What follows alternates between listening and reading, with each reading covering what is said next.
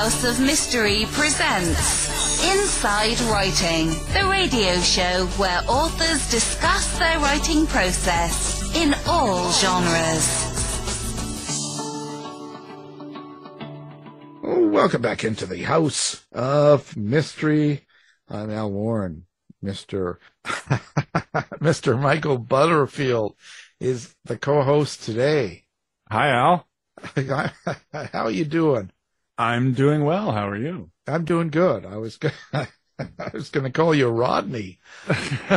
Rodney Butterfield. No, because the last interview we were talking about Rodney Dangerfield. So all of a sudden, it just had his name on it. Well, that's not the worst person to be mistaken for. So, but, no, yeah. I'll answer to Rodney if you need me to, but No, I don't think so. Okay. I think we can get by without that, everything like that. And I can't, but before we get the guest on, I can't get over the, are you doing the TikTok thing? No, I am one of those, mechanically and technically challenged people. So I don't even have apps on my phone. So I don't do anything like that. I barely know what TikTok is. So. Well, geez, and they have these TikTok trends, right? Mm-hmm. Yeah. So there's like something that people think is a trend and it catches on and everyone's doing it. And, they've had some real weird ones. And then and now there's a couple of them, and one I just can't get over because it's called, vabbing. It's called what? Vabbing. So vabbing? With a V. Mm-hmm. V as in VABBING. Like okay. dabbing, but with a V. Vabbing. Oh, okay. And can you guess what it is? No. Well, they're saying that what you got to do is you can't use perfume or cologne to attract a mate. Mm. Instead, you got to take your finger and dab it in your vaginal and then rub it on the pulse points, like the back of your ears, your wrists, all that stuff. And they call it vabbing. And you'll go to the bar and you'll have at least 10 men hanging around you. Oh, God. That's a real thing? That's a real thing. We're talking thousands and thousands, or this is this was the number 2 trend last week on them. So we've got a couple 100,000 people doing this thing. And, so the way that pheromones and the way we've been doing it for thousands of years wasn't good enough? No. It was something else? Yeah. And I was thinking, I'd be at the bar and you'd know the girls that are doing this because they'd be the ones with all the flies laying around. But I didn't, I wanted to say that. But then I knew I was on another show and they asked me and I said, listen, that's just, I'd buy you a drink, lady, but there's too many flies around you. But apparently this will make men go crazy. Okay. Mm. So now So if you find yourself walking into a bar or a restaurant or a tavern and you've uncontrollably are attracted to some female across the bar, now you know why they're vabbing. Mm. So Okay. And now the number 1 trend was even weirder because it's making yourself look like you've been crying. So that people will feel sorry for you and approach you? Yeah, the latest trend is that now they've got makeup and tips to make yourself look like you've been crying all day before you go out. So you do stuff with your face and your hair, and then you go out to the club or to the restaurant, and it looks like you've been crying all day. And that's the latest look. Mm. So, sounds like something to avoid to me, but... Well, I always look like I'm crying.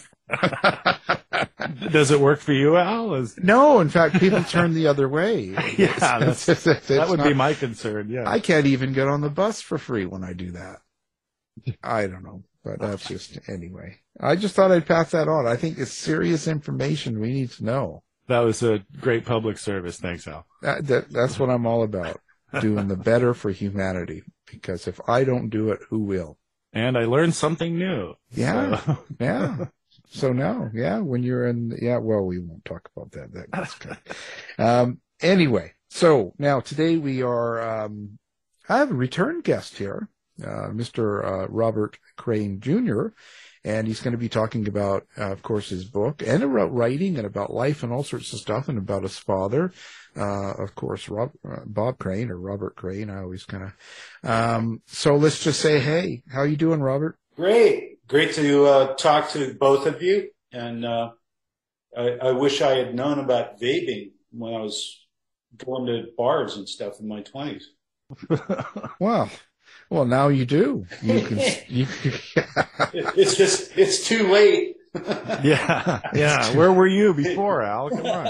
Yeah. Well, sorry. I got so much. I can only handle so much. I just can't. I can't get it. Oh, it's crazy. So listen, how have you been lately, Bob? Like, what's been going on? It's been a few years. I think we talked to you, when you were with, Hook there.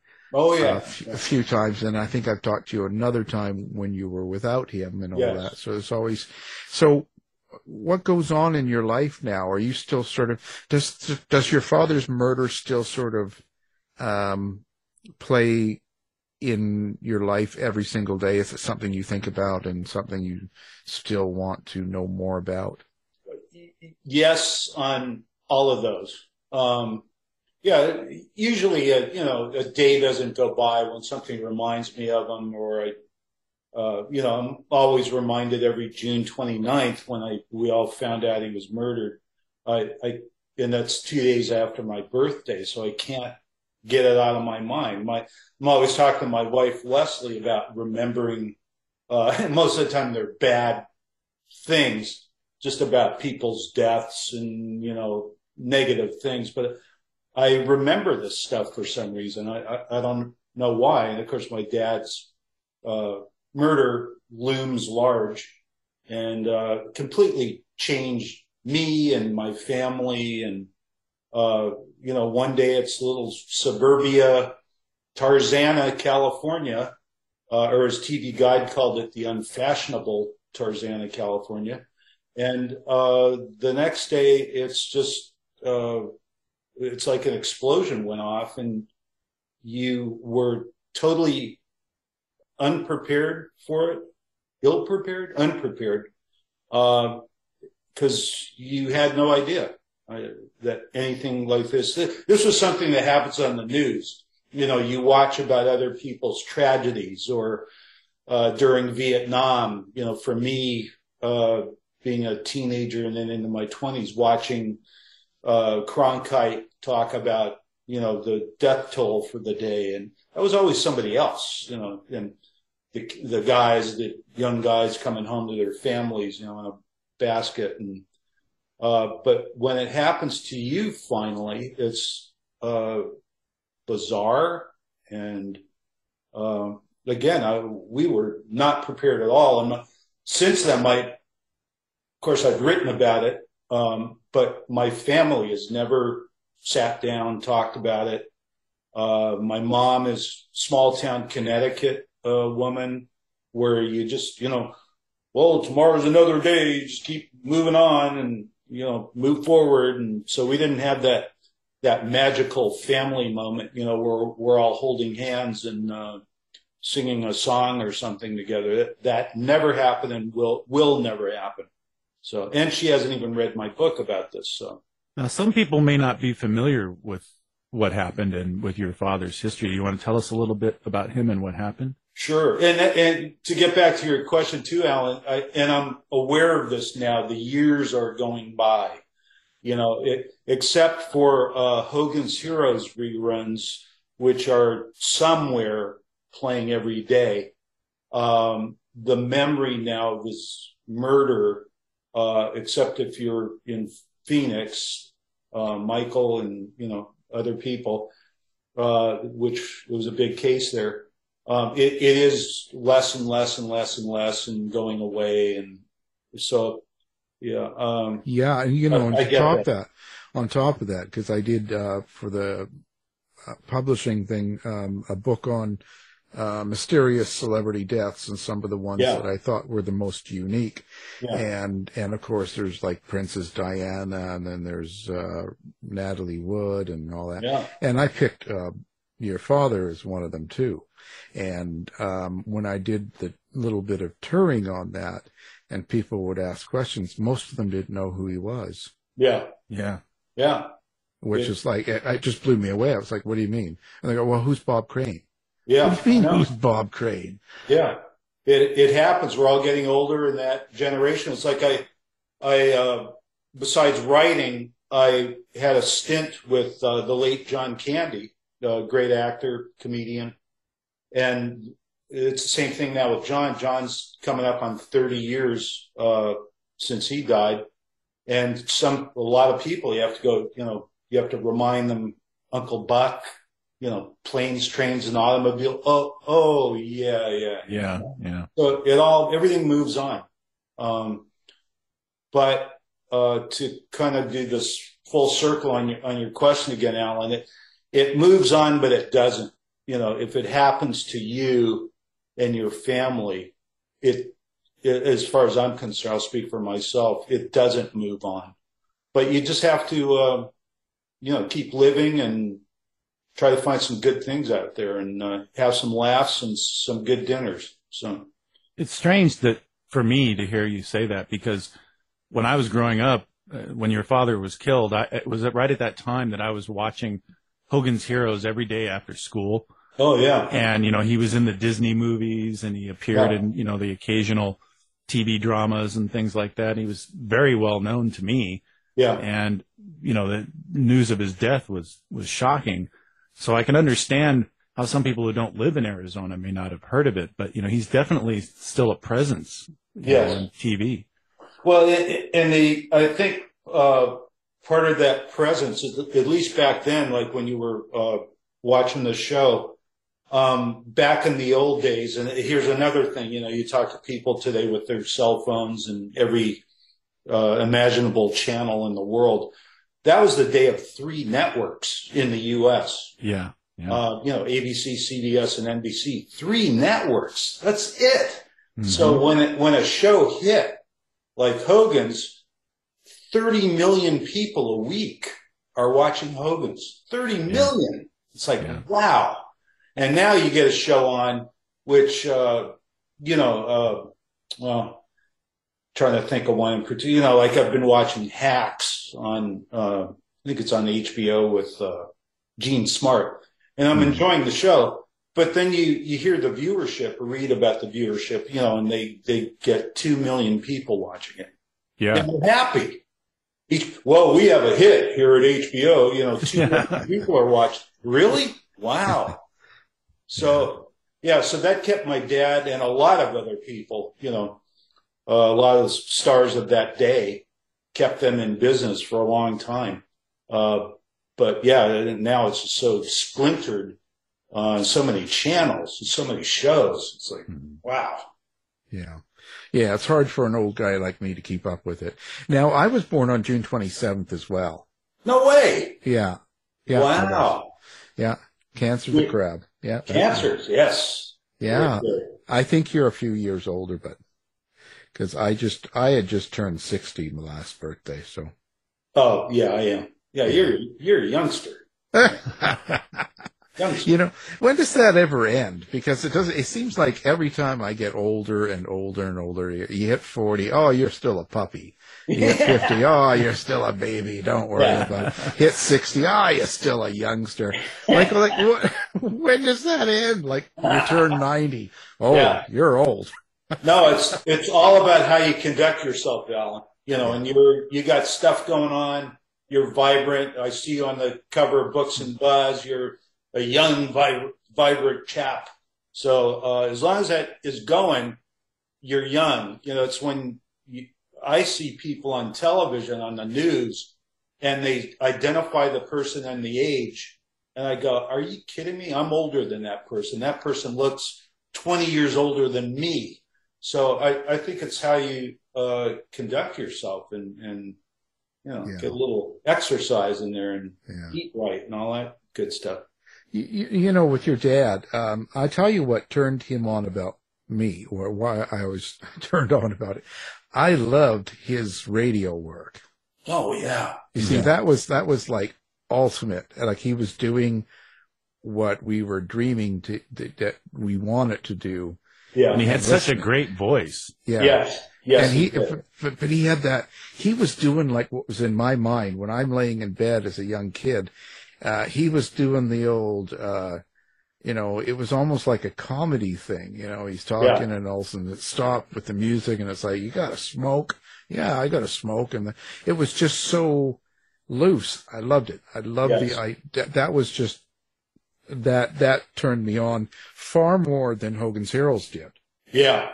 I was just, for me, because I'm a radio guy, and that was just it. Like he was an idol as a radio guy, not as much as Hogan's Heroes for me. Yeah.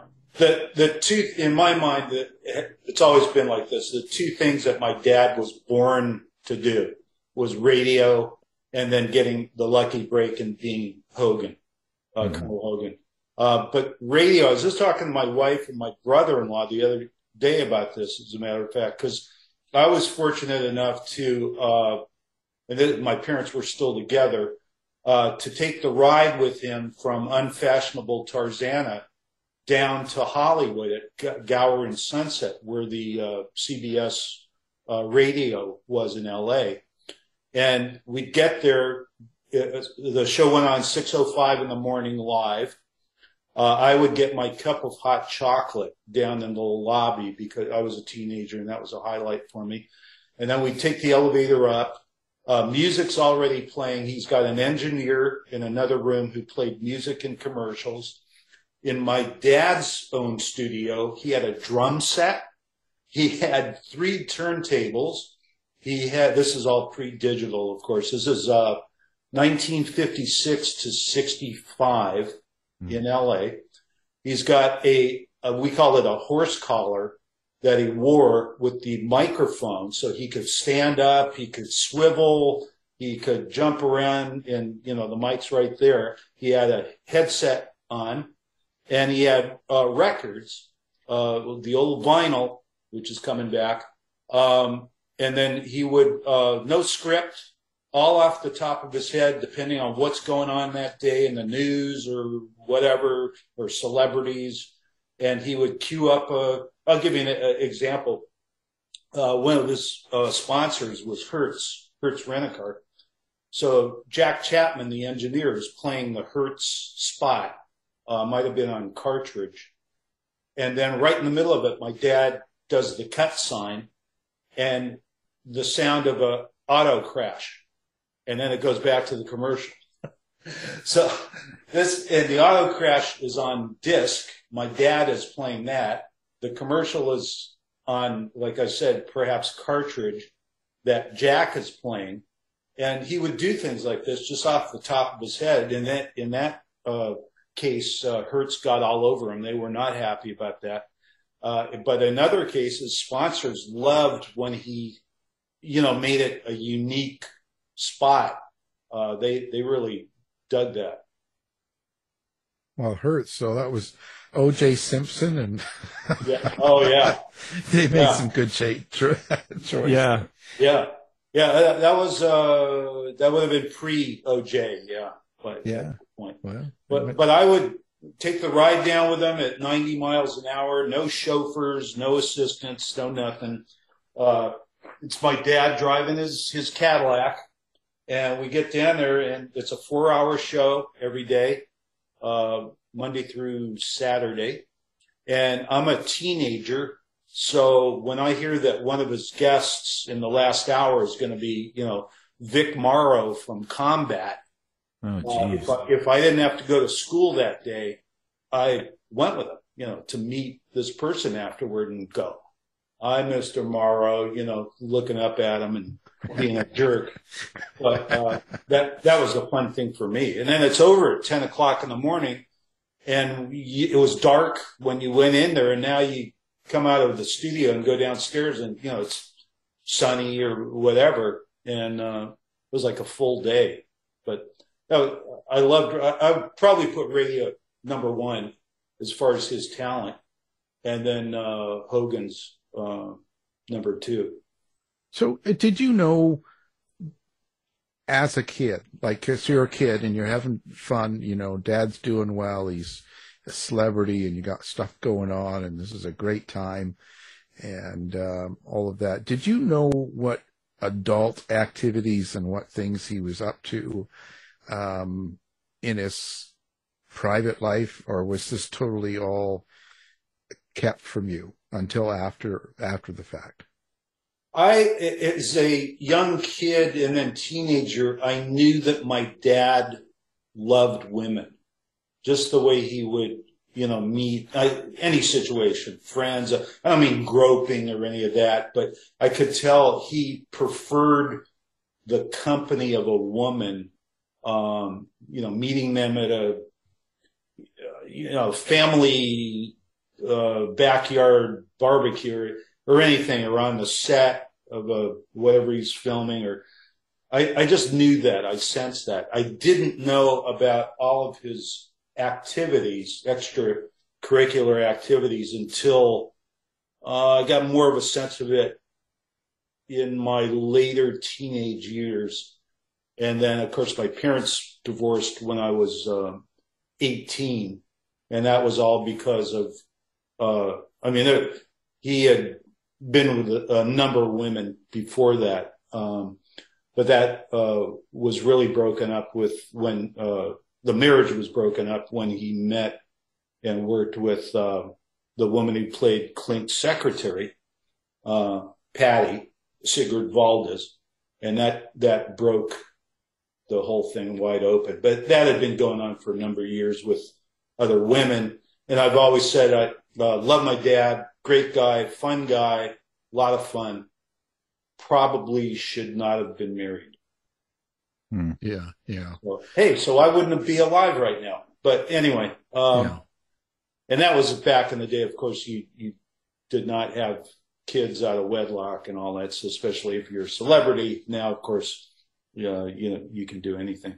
You can have like what's that guy? He's having his 11th or 12th kid. Oh my God! Yeah. Who was that? You know who I mean. He's having two more. He just had twins. Yeah. All these different girls and. Yeah. You needed a scorecard. Yeah. Yeah. But so all of this is happening now. Did you come to any conclusions now after you've been through The Hook and the other books and the other thoughts, and you've had some years pass and all the theories that have been out there, and then the Carpenter trial, and then all this stuff has come and gone, and now you're older and wiser, old enough to call me a puppy. So at this point in your life, what's your thoughts on the whole thing, looking back at it now? Well, I have two theories about the murder. One is still Carpenter. Carpenter was there in Scottsdale, Arizona. My dad was doing a dinner theater play. John Carpenter, not the film director, but the Sony and Akai video machine salesperson, would hit a town where my dad was playing, and usually, my dad might have a 2-bedroom, whatever the arrangement was with the theater, 2-bedroom apartment or hotel or something like that. And Carpenter thought this was fun. He's hanging out with Bob Crane. They're in wherever, Cincinnati or, didn't matter. And they'd go out at night and party and go to clubs and meet women and all of that. So my 2 days before the murder was my birthday. And your birthday, Alan. That's right. And I talked to my dad on the phone. He was in Scottsdale. I was in Los Angeles. And he said, yeah, this Carpenter deal, I'm really making some changes. By the way, he was in the middle of a divorce from the aforementioned Patty, Sigrid Valdez. So he was not living with her anymore. In fact, he and I had an apartment together. And he said, yeah, I'm making a bunch of changes, and one of them is Carpenter. He's just really being a pain and a real hanger-on now, and it's not what it was. And I want to change this whole thing. And that was 2 days before he was murdered. So that's theory one. Carpenter was in town. He had hung out with my dad for a couple of days in Scottsdale. Theory two, though, is who gained from the murder. Nobody gained anything except financially, and that was Patty, who was in the middle of a divorce with my dad. My dad he's not a millionaire or anything. They're comfortable. They had a nice home in Westwood, California, near UCLA. It's a nice area. No millionaire by any means, but very comfortable. And I also find out later a couple of insurance policies and stuff like that. My sisters and I, from the first marriage, got nothing because we think the will was rewritten by Patty, cutting us out. Who else gained from this? I mean, Carpenter lost his buddy, party buddy.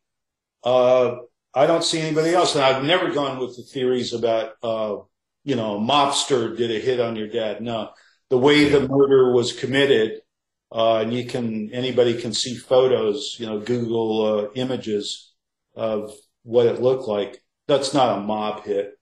Jealous boyfriend. Nah, same thing. A jealous boyfriend would have gone in there, maybe fist swinging or whatever. It's just not the way it happened, which was 2 hits on the side of his head with a blunt object while he was asleep. Mm-hmm. But that also narrows it down to someone at this apartment that he was staying at during the run of the theater run. Whoever was in that apartment. Oh, by the way, there's no break-in as well. No break-in. Mm-hmm. So whoever's there, he's comfortable with, to go to bed, and they find him dead the next day in bed. So that really cuts it down. So it's Carpenter and Patty, not together necessarily, but those are the 2 people I've stayed with that all along. And I think we might want to mention for the listeners that what was going on was that your father and John Carpenter were using video equipment to film the women they were having sex with. Yes. And there's some speculation. That's why you said it could be a, angry boyfriend or something. Somebody found out what was going on, or a woman who, didn't know they were being filmed and got upset. There's been all kinds of theories about that over the years. But I think you make a good point about, the timing of it and the location of it and things. Yeah. It's indicative of something impulsive in some ways. Yes, impulsive. That's a great word. Yeah, absolutely. And let me, and again, I don't know everything about this. I've never claimed to. I'm just trying to learn as much as I can. But from everything I heard from my dad about videotaping with women, and this is in my 20s. So, let me backtrack. I had a very different relationship with my dad than I guess most sons have with their dads. I mean, he took me to the LA premiere of Deep Throat. Okay?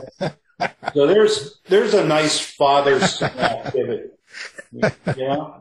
Other sons, they might go to a ball game or something. My dad took me to Deep Throat. So that's the kind of relationship we had. But everything I ever heard from him or saw in later years for me was that, video was a new toy back in the 70s, 60s actually, 60s and 70s. Everybody had their little home unit, and it was still reel to reel, not even cassette. Yeah. And you had your camera. The camera looked like it was so big, it looked like something out of Uzbekistan television in the 50s or something. And, but like Polaroids, where that was instant, people wanted to see themselves instantly because it was so different. So I think it started with Polaroids where here, take your top off, and then for video, same thing. You do whatever you're doing, and you watch it back instantly, like you look at a Polaroid instantly. That was part of the charm. And long story longer. Everything I ever heard about this, it was consensual. Mm-hmm. Yeah. As far as my dad told me, no date rape, drugs, no, tying people up, none of that. It was an instant where you met a woman. By the way, it's also the sexual revolution, 60s and 70s, which Paul Schrader talked about in Autofocus, the film about my dad. Mm-hmm. I remember Tom Mankiewicz, a writer-director who I interviewed and did a book with. He said back in the 70s, if you went out on a date with somebody, and if the date went really well, but you weren't necessarily even going to see each other again, you slept together. That was kind of like a thank you to each other for a great evening. Mm-hmm. And then you move on and, maybe you see her again, maybe you don't. But that's what was going on at the time. So you add the video part of it and Polaroids to the sexual revolution and the celebrity part of it, where a woman working at the lounge, sees Colonel Hogan walk in, and it all comes together into this amalgam of sex for the moment, no permanent relationships, and video, instant replay, where you can, oh, wow, look at that. And, but again, I heard it was only consensual. I may be wrong. I don't claim to know everything, but, it was never, it wasn't, some of the people in the news now where you're hearing about, guys drugging women and all that kind of thing. That was not it. Yeah, and you make a great point, too, that the equipment back then was so enormous. There's no way you could really hide it and surreptitiously film somebody. But you brought up autofocus there, and that is a good segue into a question I wanted to ask you about. There's the movie Autofocus with Greg Kinnear playing your father, and I believe it was Willem Dafoe playing John Carpenter. And then there was also that book by Robert Graysmith. And Robert Graysmith has been criticized by a lot of researchers and investigators and people involved in the Zodiac case because of the fictional excesses of his book about the Zodiac murders. What is your opinion about the book he wrote about your father's case? Well, he approached me to interview me. I declined, not because I had anything against Robert Graysmith. I didn't know him. I was aware of his other work. I just didn't want to talk about it at that time. And then I did buy the book, and I went through it, and I did a magic marker. Well, people don't know what magic markers are. What's the word now for highlighter? I did a highlighter on everything that was factually wrong in the book, and I got a lot of highlights in that book. So I appreciate that he wrote it. And I appreciate his work on Zodiac and all of that. And I'm not going to knock him, but a lot of factual stuff was off. Was that stuff that pertained to your father or the case or everything? Yeah. Mm-hmm. Yeah. And that's when years later, I finally decided I want to take my swing. And so I did my book, which I talked to Alan previously about. With a co-writer, I've worked on different things with Christopher Fryer, and we decided to take our shot at this whole thing, which really evolved into a crime story / biography / autobiography. But I hope I got everything as factually correct as possible, but it's my memory, it's my point of view. So you can never say it's 100% correct, but it's the best you can do. So I'm not going to knock Robert Graysmith, but yeah, there were a lot of highlighted stuff in that book that it just wasn't right. Yeah. What would you think? What would you say is the biggest misconception about your father and the case itself? I mean, you pointed out that, he wasn't filming women against their will. I think that's an important thing to mention. But was there anything else that, like in the movie, or anything else that you think should be corrected for people to know, to get a better idea about it? No, and I appreciate your remark, Michael, about the size of the equipment. That sounds really bad, but you know what I mean. The size of the Sony unit. Let's put it that way. It's not like a cell phone now where you can put your cell phone underneath a table and grab a shot, of a woman. No, you could not do that. It was there. It was huge. So they knew about it. Just trying to. No, I have to say I was very happy with autofocus on two levels. I thought Greg Kinnear caught the spirit of my dad, and that just kind of lightness where, nothing's ever going to happen to me. That was my dad. He was positive about everything. And number two, I see autofocus as kind of part two. There was a thing everybody called double headers, or two co-features at a movie theater where you actually saw two films. And I would put autofocus with Carnal Knowledge, Jack Nicholson, Art Garfunkel, because the running theme, Carnal Knowledge is earlier, and then autofocus. A running theme is this sexual revolution starting and going. And, back in the 60s and 70s, when women were more open and, about talking and doing things and all that, that played into my dad's, whatever he was trying to achieve with, photographing and videotaping, women, is perfect. I mean, I think about if that were happening today. Of course, it wouldn't, because he'd be 94. So, but who knows? Who knows? He'd be working a cell phone, maybe. I don't know if he's a Me Too. Is that the right group? A Me Too target or not, because of this consensual thing. Again, as far as I know, he didn't lure anybody up for, and again with drugs or promises, in the word of the producer who's on trial again here in LA. No promises, no drugs. I don't know, but I don't think his kind would be very popular today. Let's put it that way. Yeah. He wouldn't be part of the in crowd right now. No.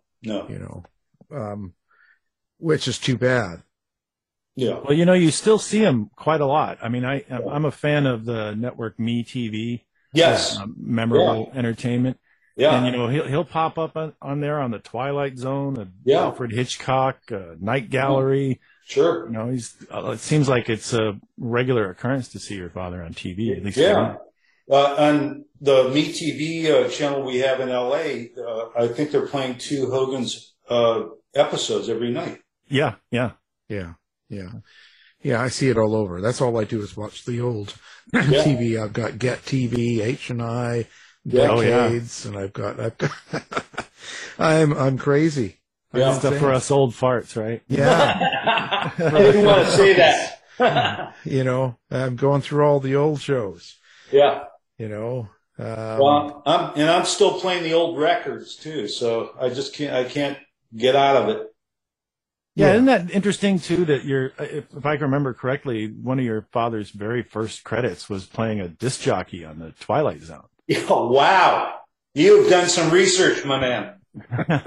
Yeah, he did, and that came along because, back to Alan's whole thing about radio, Rod Serling. Yeah, I didn't mention this earlier, but at the last hour of his show every day, because he's in LA, he had celebrity guests. You know, it's a natural. They're coming on the show to promote something, and then my dad's doing his bit with them and asking them questions. You know, so it was perfect.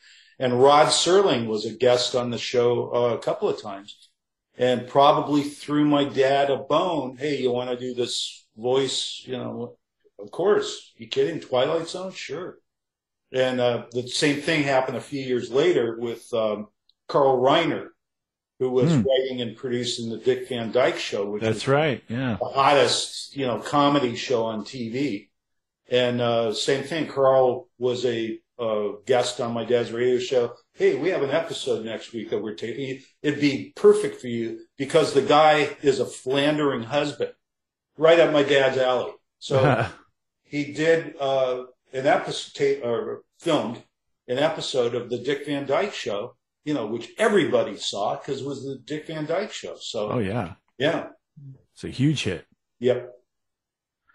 So do you see anybody from the family now, like in-laws or from the other wives or anything, you know, stepbrothers, brothers, family? Do you have any sort of family relationship going on right now? No family relationship with family number two. And as far as I'm concerned, we were family number one chronologically. And those are my two sisters, me, my mom. And we've got a great stepdad, Chuck, who has been with my mom for 50 years, which is unbelievable, and has held the family together as well as he can. And then people from family two, half-brother, stepsister, of course, Patty died in 2007, I think. I don't talk to anybody or see anybody from that side, no. If you could have known now what you knew then, Yeah. right? So much different. You never wanted to get into the same sort of thing that your dad was in? Oh, acting? No. I watched his energy and learning lines, and I couldn't do it, but I could observe. I knew I was good at observation and writing things down. So I thought, yeah, I'm going to stay behind the scenes and write about stuff or interview somebody, or, you know, but no, in front of the camera, as they say, I didn't have the chops for it. I just couldn't do it. What do you think? Is there something that a lot of people still don't know about your dad that you would like to tell us? Like something that wasn't out there but you thought was good? Oh, wow. I don't know. If you're a fan of his, you might imagine this, or, you know, it's probably not a big surprise. But he was like a big kid. He really was. He just loved to have fun, and he loved sports. We used to have a pool league. We had a little pool at the Tarzana house, and my dad and I had a whole schedule. And we played baseball in the pool. So he would stand on the deeper end where he's still able to stand and throw a little rubber ball. And we had a short bat. So you didn't really take a full swing, but you did a half swing. And wherever the ball landed was, you know, a double or a triple or home run, whatever. We played a full schedule. We had a World Series. I mean, I still have the booklet that he wrote. He wrote a column in this thing about what's going on with the teams and all, you know. I love that part of him. And then on the other hand, as I said earlier, he probably shouldn't have been married. So Yeah. I don't know, you know, how you can do one without the other, but yeah, big kid and lots of fun and optimist about everything. Later on in his career, when it wasn't going so well, television-wise, and he had been in a couple of movies, like Michael said, and they weren't anything big. So he was doing a lot of theater, but he still kept that optimism every day. You know, he was going to get that call from the agent and work with whoever, you know.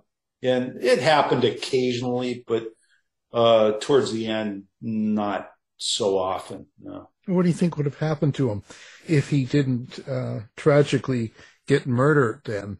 What do you think he would have ended up doing? Well, I go back to Alan's comments about radio. I think he would have done a full 360 and gone back to radio.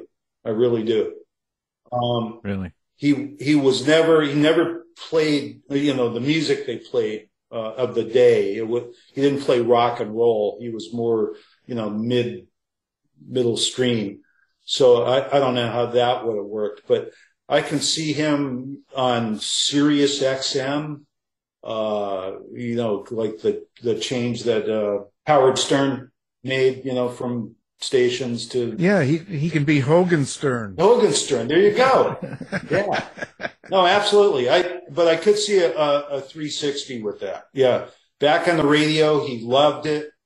He loved being live every day and talking about what's going on, the elections or sports or whatever. So, yeah, I could see him doing that. And he did, after his radio show, when he couldn't do it anymore because Hogan's was taking up all the time. He couldn't do both.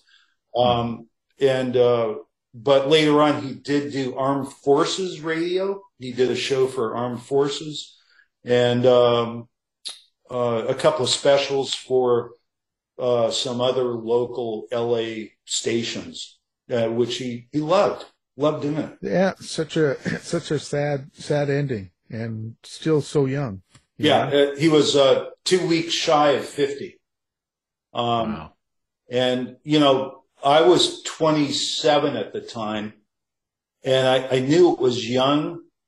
But I'm thinking, 50, well, that's a pretty good life. And then 2 years before that, his dad had died, heart attack, and he was 69. And I thought, 69, that's a pretty good life. And no, because I've managed to stay alive here. No way. No, too young. Yeah, it's crazy.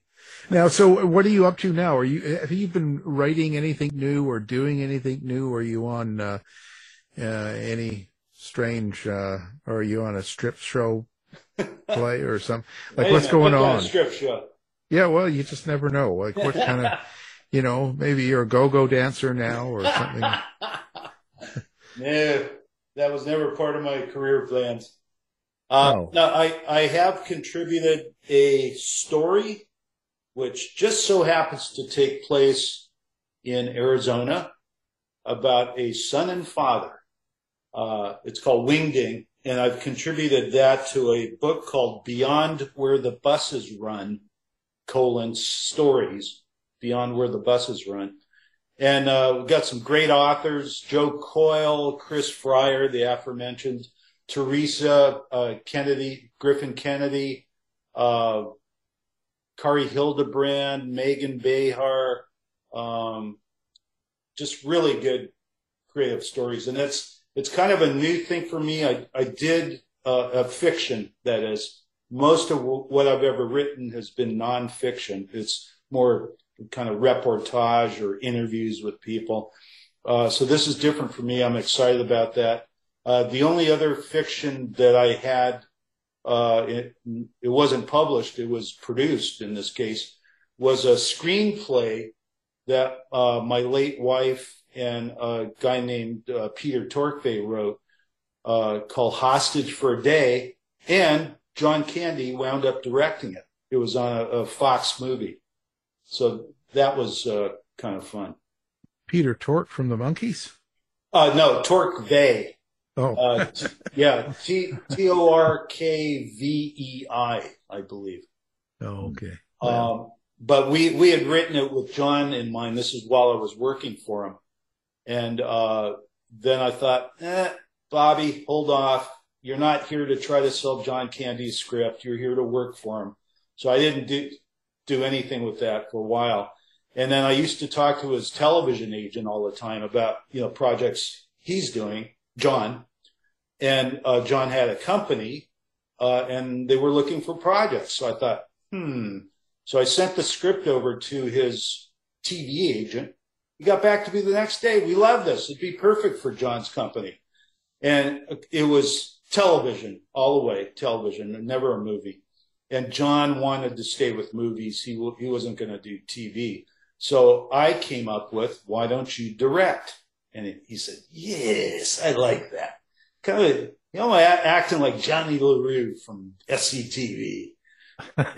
He loved that. And he directed it. And he had a great time. And he had passed away by the time the film played on Fox television. Do you have a website? Do you do social media? What are you doing, and where do people find you? Like, where does Bob Crane Jr. hang out? You got like Tinder and Grindr, and you got like what's the setup? I'm as analog as they get. I mean, I have a author page, Robert David Crane, on Amazon. I have a, your own, what do you call it on Facebook? Your own file, whatever it is, under Robert Crane, but there's also about 800 other Robert Cranes I noticed. So, but there it is. So that's it. That's it. Wow. And we should mention, too, for the audience, you do have a book about your father's case, and then there was also that book by John Hook, the local reporter here, for people who are interested. Yeah, my book was Crane, Sex, Celebrity, My Father's Unsolved Murder. And John Hook. Who killed Bob Crane. Who killed Bob Crane. And I happen to write the foreword. Fantastic. Well, of course, what we're going to do is we'll put your books up, and so people can find your books, and we'll put your phone number up and tell people to call you. No, we'll have all that up so listeners can find your book and maybe more information about you and stuff. And it's always a nice talk with you, Bob. You're a great guy, and I'm always glad to have you on. Fantastic. Thanks, Alan. Thanks, Michael. It's always a pleasure. Thank you. You've been listening to the House of Mystery radio show. To find out more about our guests, hosts, or shows, go to www.houseofmystery.com. Show's over for now. Was it as good for you as it was for me? Yeah. Good night. This has been a production of Something Weird Media. I'll be back.